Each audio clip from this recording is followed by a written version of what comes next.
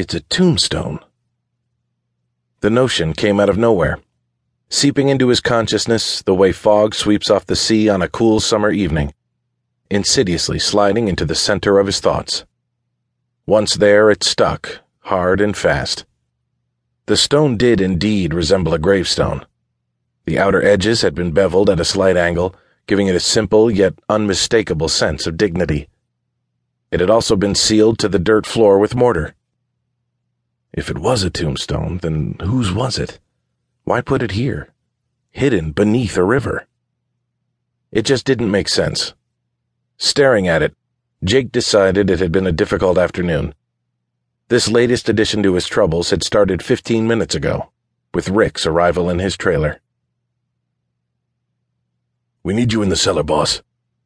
"What the hell for, Rick?" Jake Caruso replied without turning.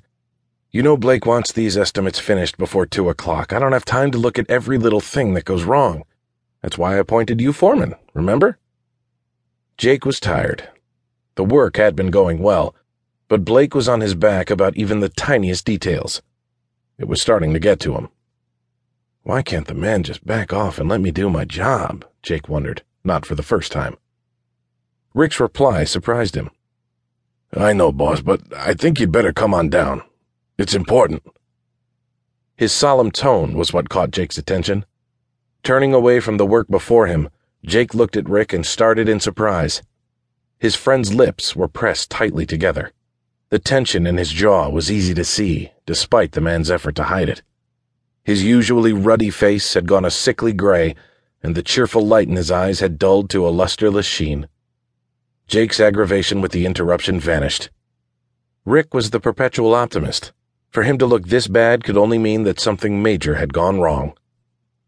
Images of bloodied flesh raced through Jake's mind with visions of men crushed by powerful tools. "What happened? Somebody hurt? Should I call an ambulance?" Jake asked, reaching for the phone. Rick held up his hands in a placating gesture. "No need for that. Nobody's been hurt. The crew in the basement found something I think you should look at, that's all." That was it. When pressed for more details, Rick refused to say anything more. Tossing his pen aside and running a hand through his already disheveled hair, Jake agreed to go look. The two men left the trailer and crossed the lawn to the wide veranda that encircled the house. Climbing the steps, they entered through the front door. Moving along the foyer, they passed through the dining room, the butler's pantry, and then down the flight of servant stairs that led into the basement, where Jake's crew had been working for several days. The home's original owner had made use of the land's natural features, routing a nearby stream directly through the cellar. The stream's steady flow turned a large water wheel, which in turn generated electricity for the estate. Ultimately, the owner's eccentricity had caused more harm than good, for over the years, the stream had backed up and pooled in the building's basement.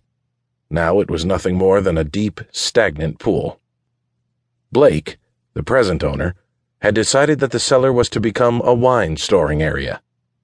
Jake's men had dammed what was left of the stream out on the east side of the property earlier in the week, and had spent the last 2 days pumping the last of the water out of the cellar. The stream bed would be filled with concrete and a foundation laid for the hardwood floors, as Blake had requested. As they descended the flight of rickety old steps, the smell of mildew and rot wafted up toward them. It reminded Jake of childhood days spent hunting crayfish in swampy creek beds. The stench in here was the same.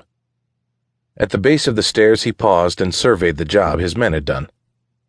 Bright lights had been erected to illuminate the area, and in their harsh glare, Jake judged the height the water had risen over the years by the dark stain left on the wall.